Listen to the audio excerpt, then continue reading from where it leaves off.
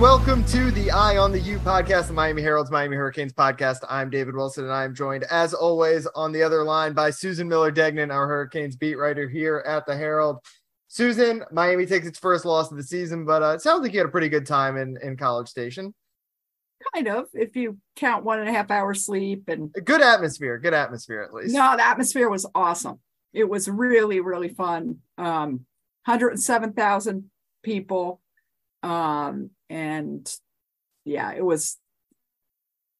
it's a rarity. You don't see that very much. You definitely don't see that at Hard Rock. It's one of the biggest stadiums in the country, and it was the third largest crowd they'd ever had. So and largest crowd ever for a non-conference opponent. So it was. The Miami brand is strong, even if the haters don't want to admit it. Obviously, to get a crowd like that for a game like that, where Texas A&M was coming off a loss, and Miami is down at number 25 in the polls now. Probably, I think, probably a little low. Obviously, it's early in the year, but I think we saw a lot of good, a lot of bad from the weekend, right?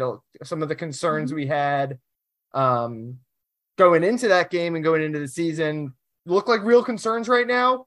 But some of the things that Mario Cristobal is really preaching as a points of emphasis were really impressive from the weekend. Let's start though with we got to start with the bad, because it's kind of the news. We recorded last week before you broke the news that Xavier Restrepo is out indefinitely with a foot injury. What Mario said after the game, at least 6 or probably about 6 weeks. He said minimum of 6 weeks, which minimum of 6 weeks means probably more like 8, right? It's going to be a while. Middle of ACC play basically at this point. And then it gets a little worse this week. Jacoby George, who came back from a 2-game suspension against Texas A&M, and I thought looked like he was going to be really useful to this team. He hurts his hand and is going to miss time as well. So Miami is suddenly down to, I think, 7 healthy scholarship wide receivers. One of those is a true freshman, Isaiah Horton. One is Colby Young, a JUCO transfer who's in his first year with the program. Not a whole lot of catches left in that room. We talked about how Restrepo was going to be the clear-cut number 1. Now, and in the first 2 games of the year, we didn't see a clear-cut number 2. Now those guys who were competing to just be a reliable number 2 option are going to have to be the number 1. A pretty devastating blow for Miami. You could really feel it on Saturday. A lot of drops from the wide receivers. Michael Redding, who I think had kind of looked like the most reliable option outside of Xavier Restrepo, had a pretty rough game. A couple of drops for him. Keyshawn Smith, who is the big play guy, and I think we had pretty high hopes for him as a big play guy. Those are going to come and go. He's not that complete number 1 guy yet. And Miami's offense, particularly the passing offense, kind of struggled on Saturday, and obviously no touchdowns for them as they go up to Texas A&M. It's a not a great spot for Miami to be in with a couple of weeks until ACC play starts. No, and we've been saying it really all. Yeah, it's been since the first practice of camp, right? We were like, fall camp.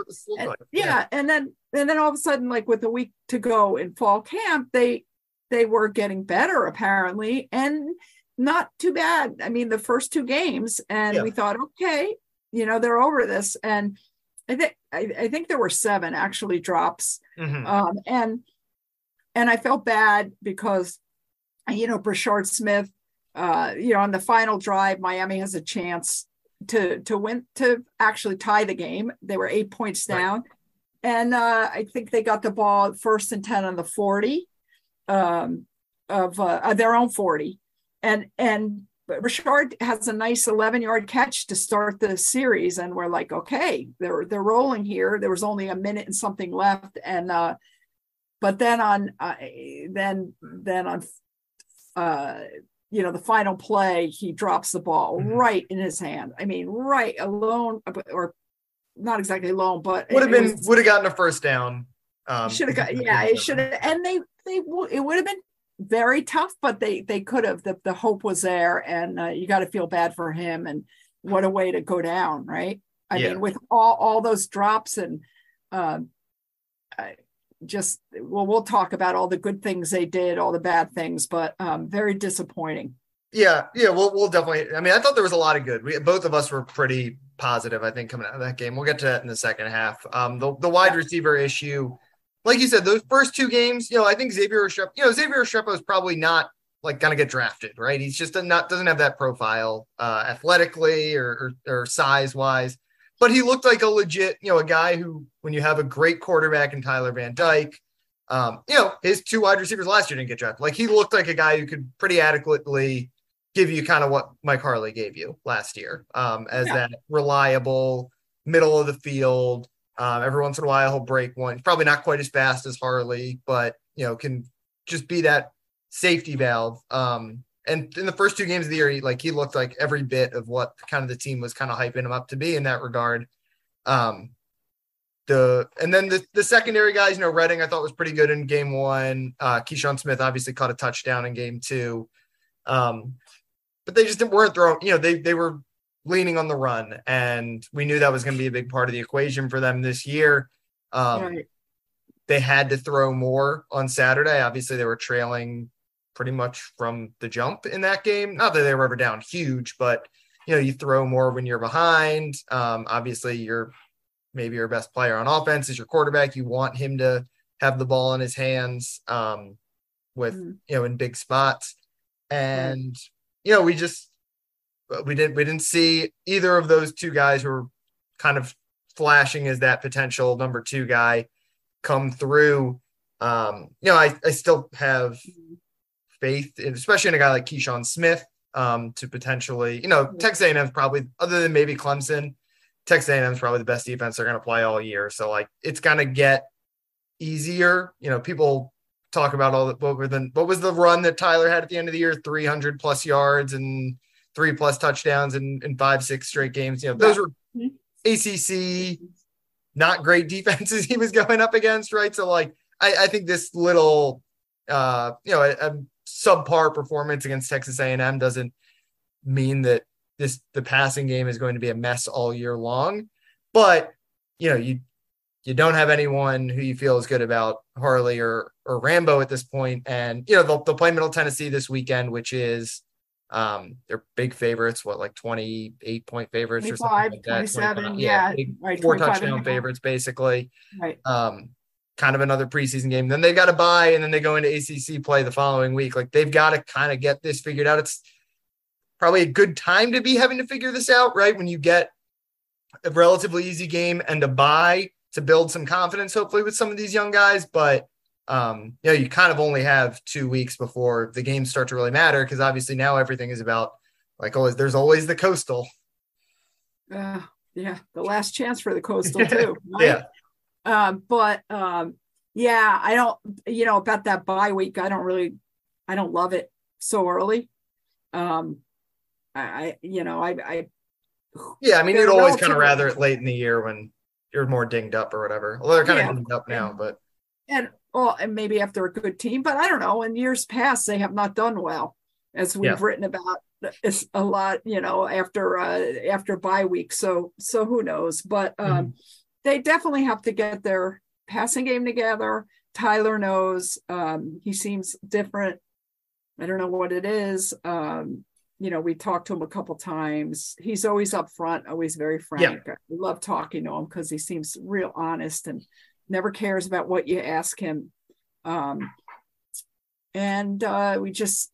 have a feeling they'll have a good game. Yeah, it's like we said, Middle Tennessee. If I'm them, we've saw in those first 2 games of the year, they've wanted to run it, right? Games against teams you're overmatched opponents. You trust your quarterback. You get the run game going a little bit. I would like to see them flip that a little bit this week. And even if it means that you're not gonna win by 40 points, throw it around a little bit. Let Romello Brinson try to make a couple big catches. Brashard Smith, who you wrote about him on Monday, and obviously the drop that he had at the end of the game. But to me, he obviously started in place of Restrepo. I think in the first 2 weeks, he really popped in those. His snaps were limited because he plays the same position as Restrepo. But to me, he's the guy who is kind of, I think, most interesting because he can be in some ways like what Mike Harley was, where he is not just a middle of the field possession receiver, but he might be the fastest guy on the offense. Yeah, he takes the ball in the Wildcat. Yeah, exactly. I mean, he runs, can do trick plays and all. But again, he's a sophomore who hasn't hit adversity, right? It's you ask Mario and a couple of guys about this, just like how do you make sure he responds? And it's going to be really important to make sure that a play like that doesn't linger for him. We haven't gotten to talk to him exactly. What Mario said is you go out and catch 1,000 balls. Yeah, exactly. Day. That's the only way you do it. If you're a Hurricane, that's what they believe. And I bet you those kids were out there with the jug machines and, going overtime this week. So, and they're going to try to get the tight ends. We talked about that. We saw Will Mallory had his best game of the year so far on Saturday. I thought he was. The thing is, David, Will Mallory had his best game, but it was 56 yards.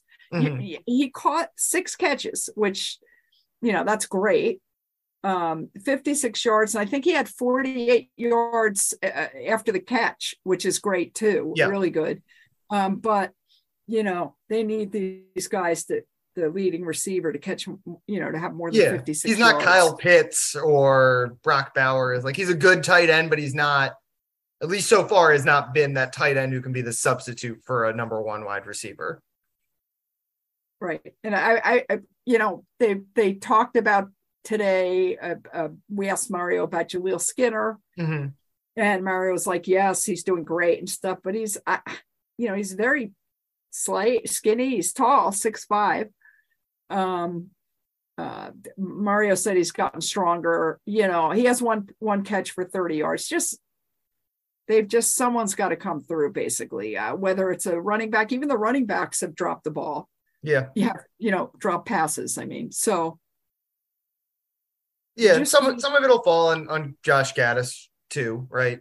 You asked Tyler about, and Gaddis was asked about this too a little bit, but just it's such a different offense than what they were running last year. And yes, there's been a lot of positive the run game has been fantastic. We're going to talk about that when we talk about the positives from this game, but they kind of ran the ball down Texas A&M's throat. Mm-hmm. And they were one of the worst rushing teams in the country last year. So like Tyler Van Dyke is not going to have to be the player he was last year for Miami to have a good offense. If Tyler was this kind of guy last year, they would have been one of the worst teams in the country. But they just don't need that anymore. But like clearly, like there's not as many open guys. There's not, and the thing that stands out to me is once or twice a game, Brett Lashley would like have a play that just like was an automatic touchdown, right? They did that like play action where Will Mallory would run down the seam and he was wide open every time, pretty much it felt like, or Jalen Knighton on a wheel route. Like they got to manufacture big plays a little bit more, which I think is that's a real strength of Brett Lashley, who obviously was maybe the best offensive coordinator in the country last year. And Josh Gaddis, that's not the kind of offense that he has run. But obviously a good offensive coordinator can adjust. And I think manufacturing some offense and some easy throws, not just checkdowns and stuff, but easy throws that become touchdowns is something this offense kind of is going to need. And the explosive plays have not been there in the same way they were last year. And again, they played Texas A&M, who's better than anyone they'll play pretty much. But Tyler's good at generate a lot of big plays last year, and they haven't done that so far. And Tyler, this last game, I thought he threw several times into windows way too tight. I mean, there were a lot of oohs and ahs in the press box. No cheering, but a lot of oohs and ahs as far as we thought some of those balls were going to be picked off, honestly. Everybody's got to improve in the passing game. That's it. You ready? Showtime. On May 3rd, summer starts with The Fall Guy. Let's do it later. Let's drink a spicy margarita. Make some bad decisions. Yes. Audiences are falling in love with the most entertaining film of the year. Fall Guy. Fall Guy? Fall Guy. That's what the poster said. See Ryan Gosling and Emily Blunt in the movie critics say exists to make you happy. Trying to make it out? Nope. Because I don't either. It's not what I'm into right now. What are you into? Talking. Yeah. The Fall Guy. Only in theaters May 3rd. Rated PG-13. Get ready for the greatest roast of all time. The Roast of Tom Brady. A Netflix live event happening May 5th. Hosted by Kevin Hart. The 7-time world champion gets his cleats held to the fire by famous friends and frenemies on an unforgettable night where everything is fair game. Tune in on May 5th at 5 p.m. Pacific time for the Roast of Tom Brady. Live only on Netflix. Switching gears to the positives, because again, we're pretty Miami, what were they, underdogs by the end going in there? 6 points basically. Obviously they don't quite cover, but I think that was kind of the game people expected. I think people expect Miami to score a touchdown. I think we kind of missed that, isn't it? I mean, they 4 trips to the red zone, and no touchdowns. I mean, that was really the big. That was the story of the game, essentially. Yeah. And obviously the passing game is part of that. When they run the ball 3 times inside the 10 and never let Tyler throw, that is, you could quibble. You could be like, why doesn't Josh Gaddis trust Tyler Van Dyke? But it's also like, why doesn't Josh Gaddis trust his receivers? Because the receivers have not proven themselves. Like there's a lot of components to that. But yeah, I mean, what was the stat? Miami had 27 first down. First team since at least 2000, which I think as far back as College Football Reference's play index goes. So it's probably even longer, to have 27 first downs and not score a touchdown. So, the 27 first down. I mean, they outrushed the other team. They outpassed the other team as far as yardage by a lot. They were just terrible in the red zone. It was kind of, I'm a big fan of Bill Connolly from ESPN. For the big games, usually we'll put out these like big graphic charts of like percentages and where that falls in the percentile. And Miami beat Texas A&M in pretty much every category, except for I think third down and red zone, which is stuff that you can kind of clean up, right? People say situational football is like a little bit of luck to that. A little bit of just executing better could make a big difference.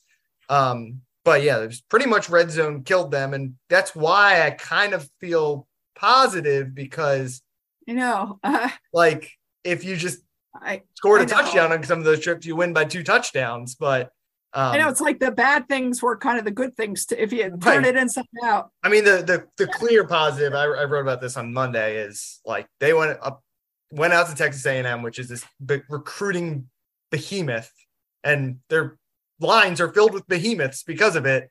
They've got a ton of 5-star defensive linemen on that team, a ton of blue chip offensive linemen. And we know Miami, although over the last 2 cycles, I think they've recruited a little bit better on the offensive line. We know offensive line is a question. We like this defensive line, but again, it's kind of makeshift defensive line, right? Like you expect in 5 years, and Mario Cristobal has been recruiting, that defensive line is going to look like a lot, obviously Akeem Mesidor and all these guys are great, but they're not those 6'6", 270 defensive ends. Despite and that, they're not, and they're not going to be here that long. Right. Some of them. But despite that expected talent gap, Miami, what was it? I don't have the number. I should have pulled this up, but I think 4.8 yards per carry to Texas A&M's 3.9, 12 QB hits and 3 sacks to Texas A&M's 5 and 0. They kind of kicked Texas A&M's butt up front, which I don't think. I mean, if you told me that Miami was going to do that, I would definitely have thought they would have won this game. And they're really going to kick Middle Tennessee's butt. They might kick everyone in the ACC except Clemson, right? That's the good part of this is, the passing game is kind of underwhelming right now, but if they're just going to be able to bulldoze other teams' defensive lines, they're going to move the ball up and down the field against everyone in the ACC. I like Middle Tennessee is, I looked it up, 101st in the nation in passing offense, 104th in rushing offense. They're 98th in sacks allowed, 100th 130th in tackles for loss allowed, and Miami is team sacks. Miami's 27th, tackles for Miami's. I could just see it. They're going to be very hungry this game. Yeah. But yes, and what you said. And by the way, another thing to me that was really impressive was with those 107,000 fans, it was so loud, David, and they were really, to me, they were composed. Not a whole lot of, what were the penalties? It was like not egregious. Yeah. False start, I think was it. One false start and then some dumb ones. But I mean, personal foul, or James Williams had one, I think, right? But in terms of like those procedure penalties, delays of game, false starts, both sides, they were clean. They were really focused. They were really calm. There weren't any fights or anything like that. I mean, their emotions, they kept it in check. It was impressive. I think Tyler took a little too long with the clock management sometimes between plays, but I mean, it was really loud.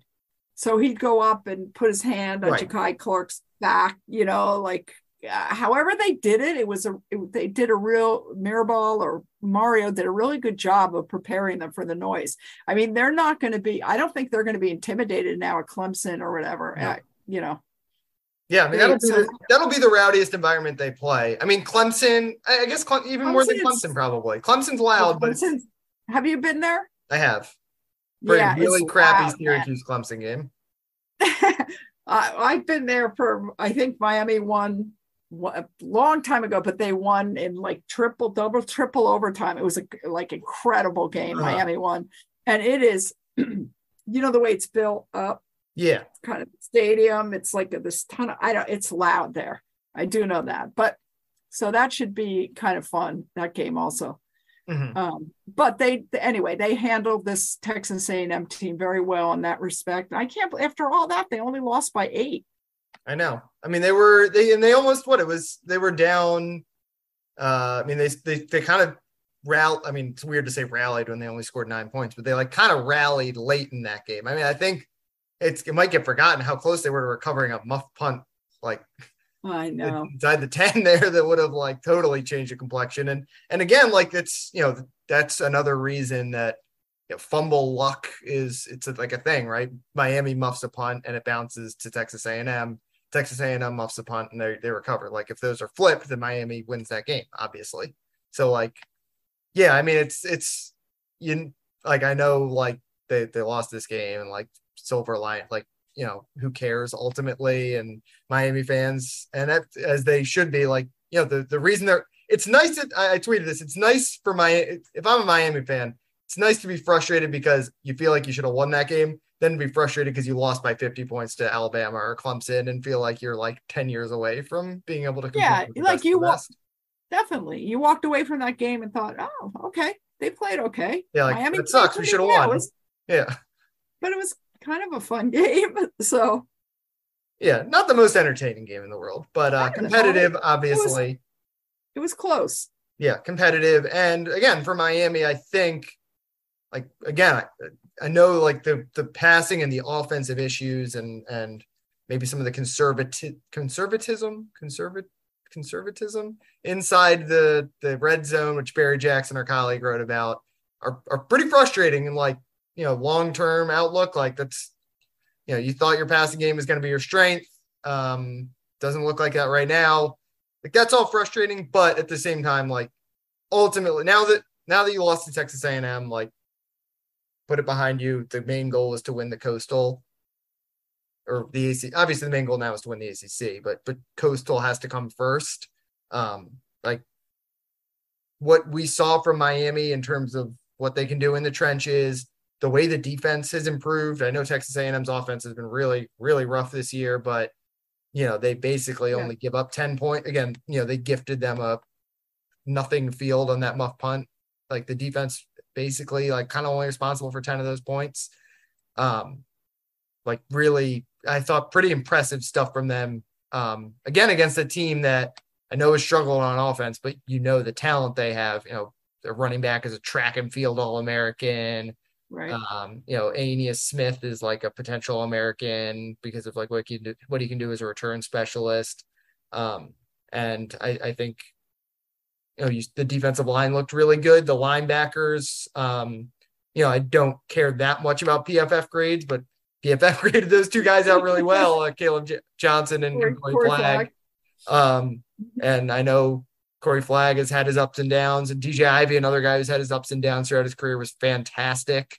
Yeah, he really was. He really were like 2 pass breakups in a row, I think, right? Yeah, and he was good. He was a good tackler. Like, there's a lot of those. Obviously, James Williams, he had the 1 penalty, but that was like an effort penalty, right? It's like you'd rather have that than a defensive holding down the field. But he was great. A couple pass breakups too. Like, there's a lot of positives that, again, it's frustrating that you're not on Georgia, Alabama, Ohio State, that caliber, but you're like the product you put on the field on Saturday is good enough to win the Coastal Division, certainly. And I know it's a low bar, but it's a bar Miami has not cleared very often. Yeah, but the thing is, it might be a low bar, but it gets you to a high place. Exactly. Yeah. So I mean, if they could get to the ACC title game, that's huge. Yeah. Right. Yeah. Right? I mean, you got to you don't go from 0 to the playoff, right? You gotta hit those marks. And I think like Mario, one game, one play at a time, 1 rep at a time. One day, just win the day, win the play, whatever. But so we're I mean, we don't have to dive too much into a Middle Tennessee preview. I think both of us expect Miami to come out and take out some frustrations on them a little bit. I'd like to see them throw the ball around. Like I said, just because I think you got to find some guys, and the more chemistry you can build, the better. Middle Tennessee runs basically an air raid offense. Yep. It's going to be an interesting test for the secondary, which I think was definitely one of the strengths for Miami on Saturday. Good test for a guy like DJ Ivey, who took a big step forward. And if he and Tyreek Stevenson can keep their play going, Miami's got a really good corner situation. But yeah, for the most part, I mean, I think they'll take their frustrations out this week and get back on track. I think so, David. Their strength is their defense. Yeah. No, I mean they're very aggressive. It's funny, 19th in passes intercepted in the nation. I mean, it's Middle Tennessee. They play in Conference USA. But their sacks they're way up there. They're 7th in the nation. They're an aggressive defense. Yeah, tackles high for TFL. loss. Yep. And there's another one, red zone. Listen to this. Oh yeah, you mentioned this to me. Yeah, this is kind of funny. I'm going to write this in my advance, but their red zone defense is 9th in the nation. Their red zone defense. I mean, again, okay, it's Middle Tennessee, and they've played. They haven't played anybody, but they're still 9th. Yeah. So some good tests for Miami this weekend. Again, like it's basically a preseason game, but you need. I mean, when you got question marks, you need the preseason to figure out some answers. Then, as you said, they go into the bye week, and then ACC play gets started, and then we're off. Then it's every week, every Saturday, the rest of the way. Yeah. With important ACC games, no matter the quality of competition, all of those are important when Miami is going to be favored pretty much every week the rest of the way, except probably against Clemson. You think we'll see?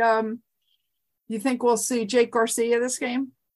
I do. I mean, I don't think they're not going to like I said, I don't know if they're going to run it up in the way. I think if they ran the ball on every play, if they ran it, if they did what they did in those first 2 games, they could kind of intentionally run up the score and be like, let's get Jake the fourth quarter. If this is my thought process, they have questions at wide receiver and in the passing game, let those guys work things out.